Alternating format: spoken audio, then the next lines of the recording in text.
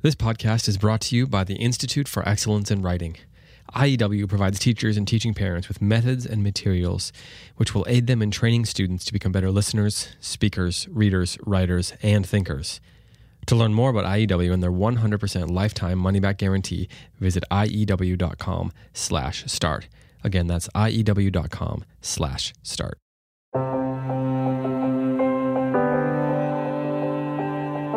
Hello and welcome back to The Mason Jar here on the CiRCE Institute Podcast Network. I am David Kern, and this being The Mason Jar, I am joined by Cindy Rollins. Cindy, how's it going? It's going very well. So we are here once again to talk about a question that was sent to us by a listener. And I suspect, I think most of the questions that we get are probably fairly common. Some of them are a little more specific, like about poetry or grammar, where people have very specific concerns about how to teach this or include it in their school life. But I think this one is probably something that, while not as specific to curricula, it is still going to be pretty universal to most people, at least during some seasons. And that is how to be faithful without being frantic or fear-driven.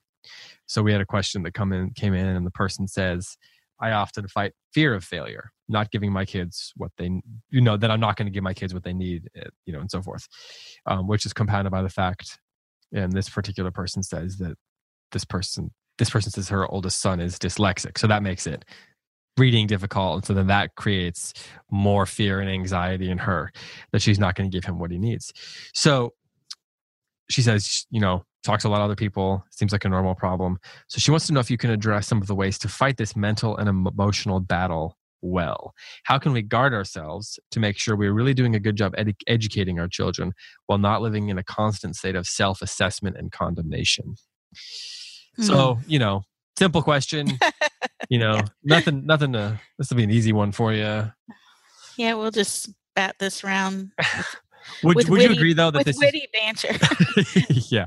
Would you agree though that this is probably one that all homeschool moms deal with? Yeah, I definitely think this is at the heart. Homeschool mom, I don't know for sure. Yeah, I think it's definitely at the heart of what a homeschool mom faces every day. Am I doing enough? Am I educating my children? And because it's a constant state of discouragement between what we plan to do, what we imagine ourselves doing, and what actually happens when the day gets going. And also I think it's our deep love for our children. So we have a child, a dyslexic child, or a child with some sort of learning impediment or challenge. And we feel it so deeply in our heart that it can cause us to have a lot of insecurity about what we're doing. Yeah, we don't want to let them down. Yeah. Of course, this doesn't sound very unique to just homeschoolers, right? I mean, to just as a parent, no. Yeah, or even in the classroom, we're all discouraged by what we planned to do and didn't get done, or the students in our classrooms that we've been given who are having some kind of challenges or something. Like, I think it just makes me realize this can kind of resonates with me, even not as a homeschooling mom. Yeah, and I think that's a really good point. I think we imagine there's a place where this isn't going on. We imagine that there's this perfect school where everything goes, each day is planned and each day fulfills its purpose. And at the end of the day, nothing went wrong and everybody's learning. And that just doesn't exist. I've watched, I'm heavily involved with a local Charlotte Mason tutorial. And I've watched, the challenges they face. And my son has gone to public school, and I've watched the challenges the teachers face there. It's not so very different than what a mom faces at home. There isn't a play. The first thing to realize, I think the first cure for the mental side of this, is to realize that there isn't a cure. There's no place where you can take your children where this would not be going on, where what is planned to happen happens. Yeah, and it's, the questioner says, how can we guard ourselves to make sure we're really doing a good job educating our children while not living in a constant state of self-assessment and condemnation? And I think what we do, well, I imagine homeschool moms do this from talking to them, but I know what I've done in the classroom is you have these plans, right? And you think the plans are going to be, as you put it, the cure. Right. They're going to be what enables you to do a good job. And then we rely so much on the plans, and the plans are not going to ultimately save us. So is there a way to, we still have to plan. Are there ways of planning that can be helpful in allowing and keeping us from being fearful? A lot of people plan because without the plans, there's high anxiety. The plan diminishes the anxiety. So I guess my question for you is there a way, are there some principles that can sort of inform the way we plan or the way we prepare ourselves and our students that can help diminish the anxiety that often comes with teaching? Yeah, I think that if we were more realistic about our plans, and one way we might do this is to build in some margins, like maybe only plan 4 days a week. And maybe it'll take you 5 days a week to get through those 4 days, but now you've built in a buffer and you feel successful. You don't feel like a failure at the end of the week, because I'm going to tell you there's hardly been a week in my life of homeschool planning that I didn't have to transfer some things over to the next week. I had to, and that's why the plotting is so important, and to realize that we're just going to do as much as we can today, and then we're going to pick up where we left off, and tomorrow, and we're going to do some more, and each day we're going to slowly keep moving through this atmosphere and discipline in life. And I do think if we think of it as an atmosphere, discipline in life, and not as a plan, then we are going to have a little more freedom not to be a slave to our plans. Do you think that the idea that, education is about, do you think the plans, this was not a pre-prepared question. Do you think that the plans can sometimes cause us to sort of implicitly think of education as too much about getting these things done or getting checklists done, as opposed to education, especially in the home, is about cultivating that atmosphere? Do you think that the plans can sort of, without us meaning to, cause us to operate that way? Absolutely. I think that we overplan. Because we want so much, we hear so much, we want to do so much, and yet in the very thing we're trying to do, we're undercutting not just our well-being, but we're actually undercutting the education of our children, because we have not built in the time that they need to absorb and process things, because we're just on this train that has to keep going, and that's why school is so appealing. It seems like it's the train that just keeps on moving, whereas at home the train keeps getting interrupted, and we have to stop periodically, and we have go do the laundry, switch the laundry around. All these things that come up in a home can keep us. So I do think, and this is where I think it's so sad that the Charlotte Mason community has become really what you almost say overrun with riches. So much out there, so many good ideas. This person does, nature notebooks beautifully, and this person is doing these wonderful Swedish drill exercises, and this family is singing with beautiful harmonies, and all those things are wonderful, wonderful things. But then we try to have our homeschools include all of them all the time, and they just can't bear the weight of that. They genuinely cannot bear the weight of so many wonderful things, and so we have to drop back and actually let go of some things, which is so hard to do. I struggled with that even this year. I know the plans that I have for my student are overly ambitious, And yet when I go to look at my schedule, I'm like, well, I don't want to take out that. No, I don't want to take out that. I don't want to take out that. But as the day comes and we're going from thing to thing, I'm going to have a choice. I'm either going to stress my student out by pushing him to finish something really quickly so we can get on to the next thing, or I'm going to drop those things off at the time because I realize that he cannot get the quality out of what he is doing if I'm pushing him to get on to the next thing. And so that's the tension. I've caught myself before, when teaching literature, you when you get the freedom to sort of at least partially curate your own curriculum, you tend to put in the things that you love a lot. And so I've caught myself be reading one book and we'll be going a little bit through it, and I'll look and I'll be thinking, oh no, Christmas break's coming up, or oh shoot, the standardized testing is coming up, or whatever. So I know that I want to get to this other book that I really love and I really want them to read it. So then we start pushing our way through this other book that I really love, and then that keeps them from loving it. And so it's just this ironic cycle of, sabotage, self-sabotage. So do you think then that what we need to do is find a way to, to kind of recognize, okay, we love all these different things. These are all, whether it's a subject, a book, or a resource, these are amazing things. They're beautiful things. They're things that we would love to include. But then is the goal, then we need to distill things down to just what is most essential? Well, I think... Or is that putting too fine a point on it?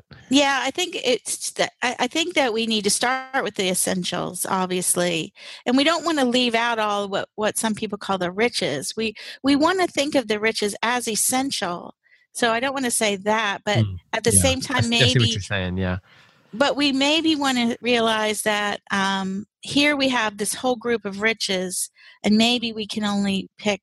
We don't get to have 5 courses of dessert. We have to choose. Our meal has to be varied. And so maybe we can't do singing and nature notebook and Swedish drill and paper Sloyd. Maybe something has to give. Something definitely has to give. I can tell you that if you don't want to go completely insane. If you don't want to feel frantic. Right. And I've seen some people take the concept of short lessons down to try to include everything to become so short where we're going to do this for 5 minutes. We're going to do this for 5 minutes. And it becomes a little, then you're rushing through those 5 minutes in order, really you can't bear up under that. Eventually you'll crash. Your homeschool will crash. It's not restful to go from one thing to the other, just as much as it is to try to do too many things. Right. So you end up with, I'm in the middle of writing something right now. And one of the things that keeps coming up over and over again in my mind is if you want all or nothing, you get nothing. That's what Edith Schaefer said. And I think this is the getting back to the basic question of how to handle all this fear and anxiety, is that we have to accept the fact that we're not going to have it all. We're going to have to accept the limitations of our students. I happen to think that dyslexic children, that the homeschool environment is a huge plus for those children, because mom is there to read to them, and they aren't missing out. They're not behind, because they're still moving forward with this great curriculum. Like especially if say they're using Ambleside Online, they can't read this themselves because it's too difficult, but they can certainly understand it when their mom reads it. And that's a huge benefit to children who might traditionally be considered learning disabled. They get to the other end of their graduation, they still might not do that great on their standardized testing. They still may be weak in the skills that we test that are standardized, but these children are going to be far advanced to where their counterparts are, and many times they're going to be advanced in their ability to go through college classes. Sure, they may not be able to test well, But when they get into the class, they're going to be to interact with ideas. These are children who have been handed ideas, have been interacting with them, and are able to carry that over to college. And often they do very well in college by the time that comes around. And I say that from experience. Like you always say, David, it's not, this is all anecdotal. But I have seen enough of that and the last book I read on all these studies, it was like, we did a study, we manipulated these people, and this is what we found. I'm like, well, it sounds like they had like 5 people. So yeah. I think that we could stand on our experience. Yeah. Do you think that the person in the question talked about, she used the words frantic and fear driven. Do you think that the franticness comes from the fear, or the fear comes from the franticness? I mean, or I mean, is that even, yeah. I mean, I'm sure they feed off of each other. I'm sure that once you're afraid, you're frantic. And then once you're frantic, you're afraid. I think the key is, once again, to just be faithful day by day, and to accept your limitations. But there are moms who are superheroes. Well, there are superhero moms, but there are people who maybe need to be a little more disciplined. So I don't want to be like, oh yeah, it's all going to work out. All you have to do is just be happy and everything will work out. You do, as a homeschooling mom, there is a certain amount of discipline that goes into being a homeschooling mom, but that discipline should not be an heroic effort. It should be the normal discipline of a human being going through their day. If as long as you're not, but if you're not able to reach that discipline, that normal discipline that humans need to thrive, then you should work on those things. But most homeschooling moms are not lazy. Yeah. You know, they're sure, we do all have times when we are mentally fatigued and we just can't, there is a time to stop homeschooling for a month and regroup. That happens, and it's perfectly normal. That does not mean you're not disciplined. There are times when you have morning sickness and you're just not going to get through a lot. You can, if you're faithful during the times when you do feel well and when you're not mentally fatigued, then your life can bear up, and your homeschool can bear up under those times when things come crashing down. You have extra stress for whatever reason, but there is a sense of being faithful to plug away at it, and also accept when you can't. Do you? So there's this. The other part of this question, the other 2 words that stuck out to me were self-assessment. Well, we'll call that a hyphenated word, and condemnation. So you're assessing the job that you've done, and then you find that you are lacking, and thus begin to think about yourself. You begin to condemn yourself in the job that you're doing. Was that, without being, too personal here, was that something that you experienced? Well, yeah. I mean, I definitely think there was always this fear of not living up to, my ideals. And in the end, in some ways, I didn't. I mean, let's just look on the other side of it. Did I live up to my ideals that I had? No, I did not. Yeah. I fell short, as I was going to do, and that's what I've come to now. And this is where the condemnation is I am not under condemnation for falling short of my own ideals, the ideals that I had for my homeschool. Do I wish I hadn't fallen short? Sure. But I did. So I look at my kids and I'm pretty content that they're all productive members of the culture, and they're very, they own houses, they have jobs, they, all the things that people want to see they have.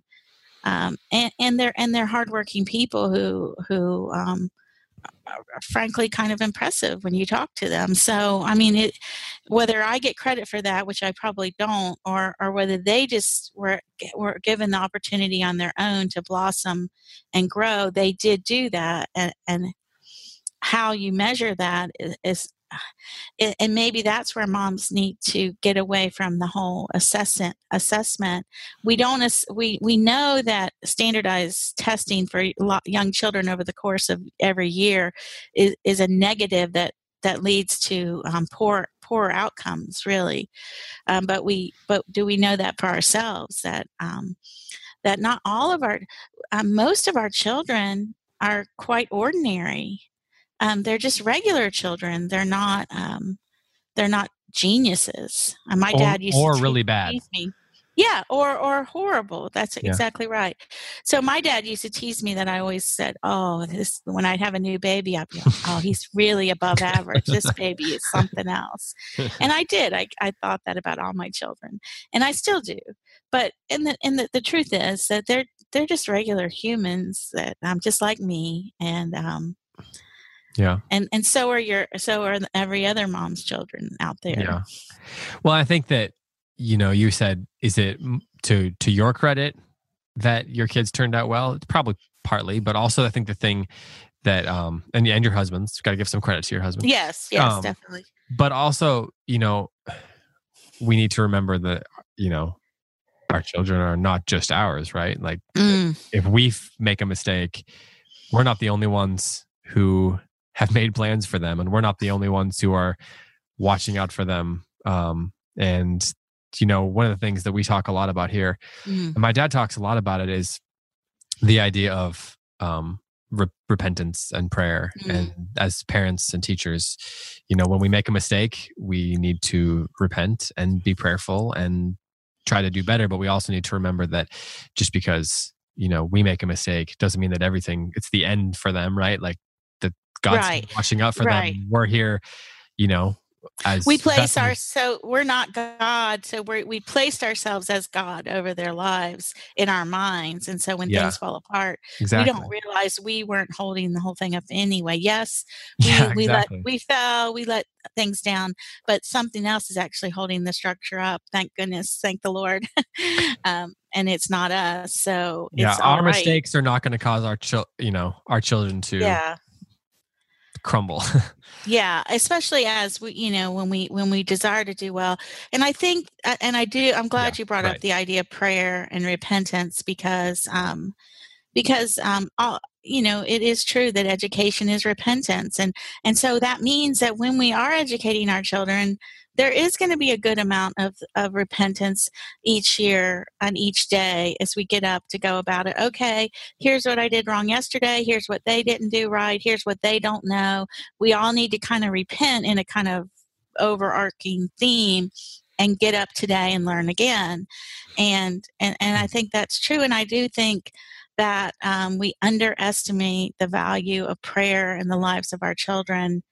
And as you lose control of them as they grow up, prayer becomes a bigger part of your life, because while you think you're in control, you don't think of prayer as much. But once you realize it's out of your control, then you're very, very, your next recourse is to pray and to seek God. And that turns out to be awesome, because God is effective, and what he does work, and it's so much better that way. His plans are actually gonna be they come to pass. They actually work out the way sorry, the internet is just the worst thing for these things. I thought it was just this long silence there, and you were still talking. Sorry.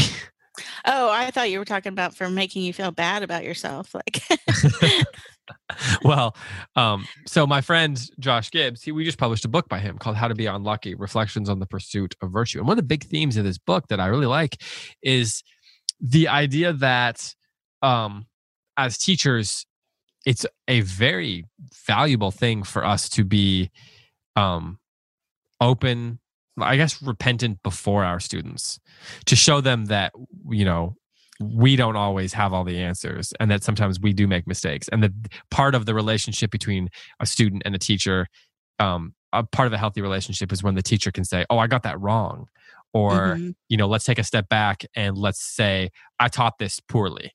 There's a lot of value in saying, "You know what? I can see that you don't understand what I'm trying to say here. You didn't get this. That's not your fault. That's my fault.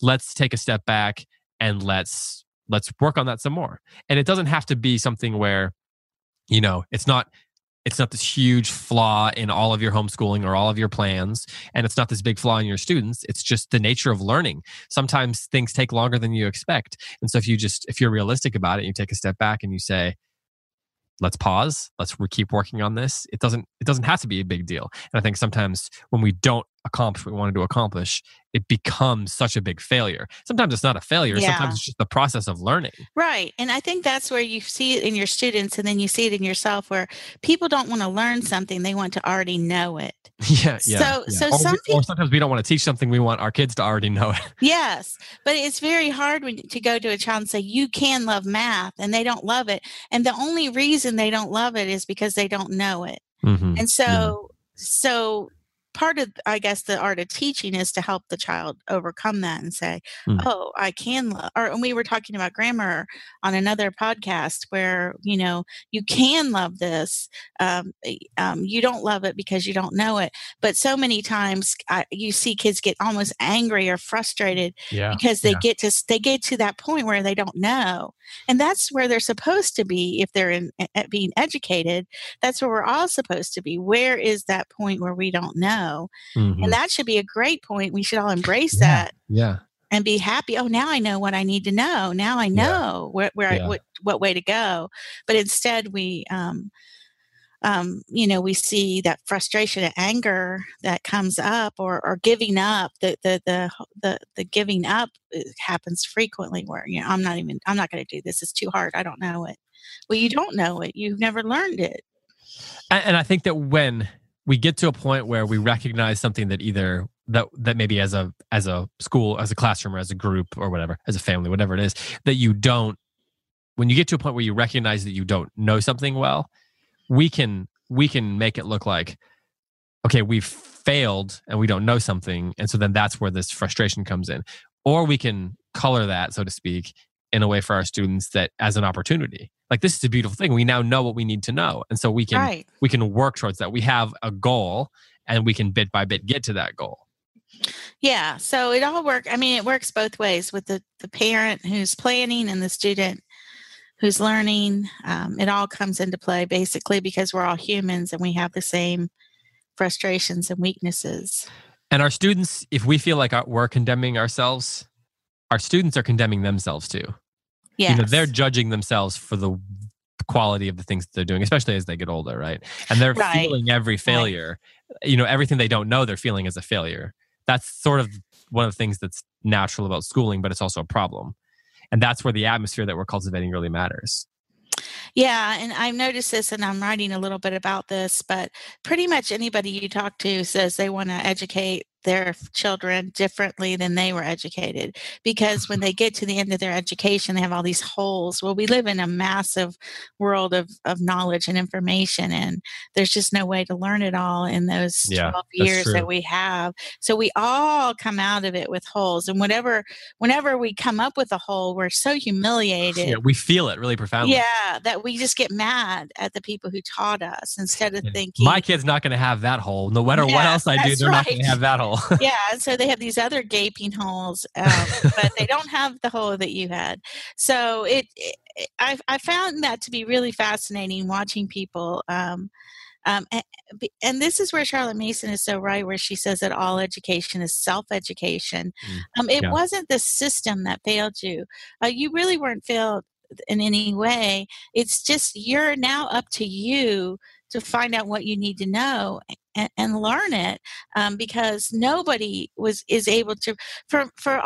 We often don't know what we're preparing for because we don't know the future. And I will say this: the world of 1980, when I started having children in 1984, is so.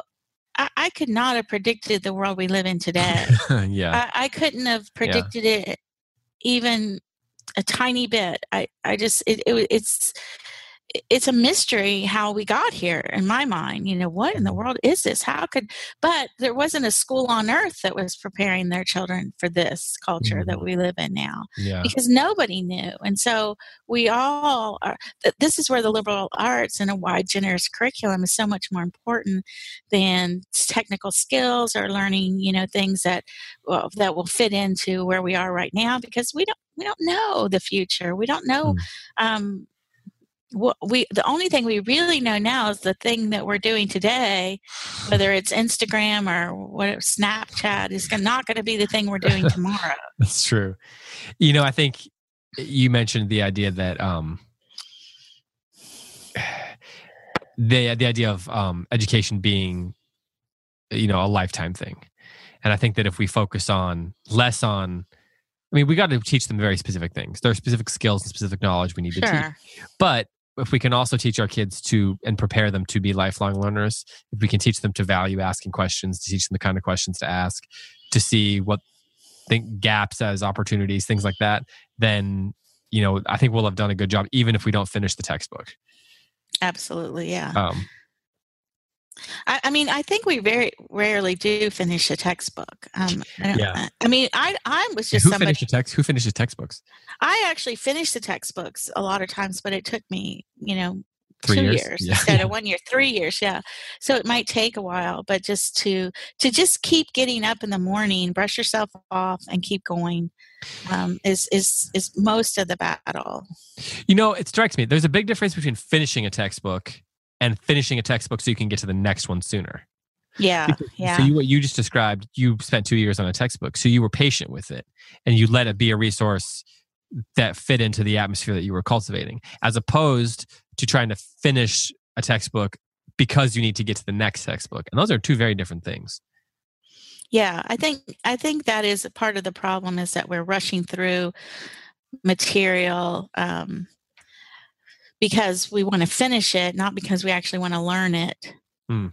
And I think that is part of the frustration when we get to high school and we feel this immense pressure to take biology, and we're supposed to learn this much biology in this amount of time. Well, I noticed, my son's class in a public school, they didn't get through even a quarter, hardly.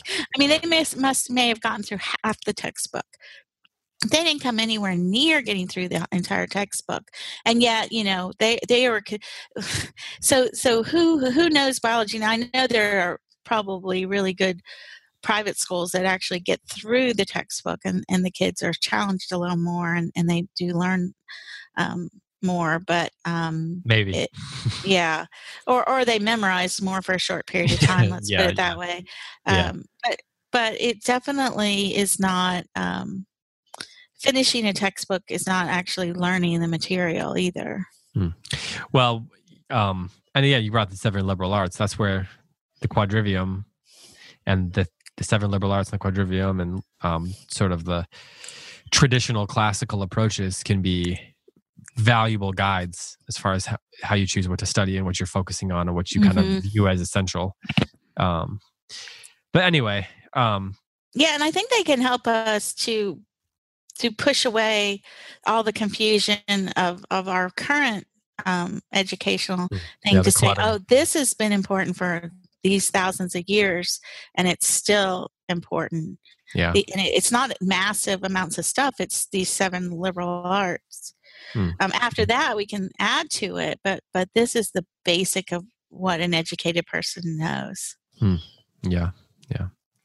Well, I think that's a good place to stop. Thank you again for bringing your wisdom and your experience to this question. Hopefully it was helpful for people who are feeling. I imagine, and everybody who teaches feels this at some time, as we kind of said at the top. It's not like this isn't happening. Everywhere. Yeah. It's hard. It's hard to see moms downcast and know that they're really trying to do their very best, and they just don't feel encouraged, really. Yeah. Do you have any recommended resources for this topic that off the top of your head that we could put in the show notes for people? Boy, I didn't think about this ahead of time. Yeah, I didn't ask you that one ahead of time. Yeah, let me think. Well, I think that any book that is spiritually uplifting, like mom, things that are for mom's own benefit, her own growth as a person, can really, really help her to stay focused on herself as a person, not just the kids, is very important at this stage in time, because she can often get lost in the plans and the curriculum and not really have her own personal growth going on, which sounds, when I say this, it makes it sound like, and now on top of all that, you need to add this. But really, you would really need to add that first. You really need to make sure that you're being fed by some source, most especially the Bible. And then, there's some really good books about liturgy and the liturgy of moms and the liturgy of just the ordinary life, the whole idea that the way we go about our days matter, whether it's doing something glorious like making homeschooling plans, which you always feel so good when you make those plans, or something mundane like taking out the garbage, how all of those things matter and all of those things work together, not just but anyway, I'm trying to think of I'm reading a book and I can't think of the name of it. I think it's called Seeking God, and it's by Esther DeWall. It is such a lovely little book on ordering our days, and it's not specifically for mothers, but it is about the Benedictine kind of lifestyle as applied to real life and not living in some monastery. And I'm really enjoying that book. But that's Esther DeWall, and she has many books on this subject, and this is just the first one I've read. Well, we'll wrap it up there. But again, thank you for answering this question, for joining me for the show. Thank you for sending in the questions to people who have been doing that. If you have a question you'd like us to cover on a future episode, you can email either Cindy or me. I am at david@sorceinstitute.com and Cindy at ordo-amoris.com. That's right? Did I remember that correctly? That is right. There you go. We'll try to get to as many questions over the weeks as we can. If you want to hear more from Cindy, you can head over to the Patreon account, patreon.com/masonjar, I guess, and you can listen to her reading and commenting on Charlotte Mason's book themselves in 5 to 15 minute, approximately that 5 to 15 minute increments at a time.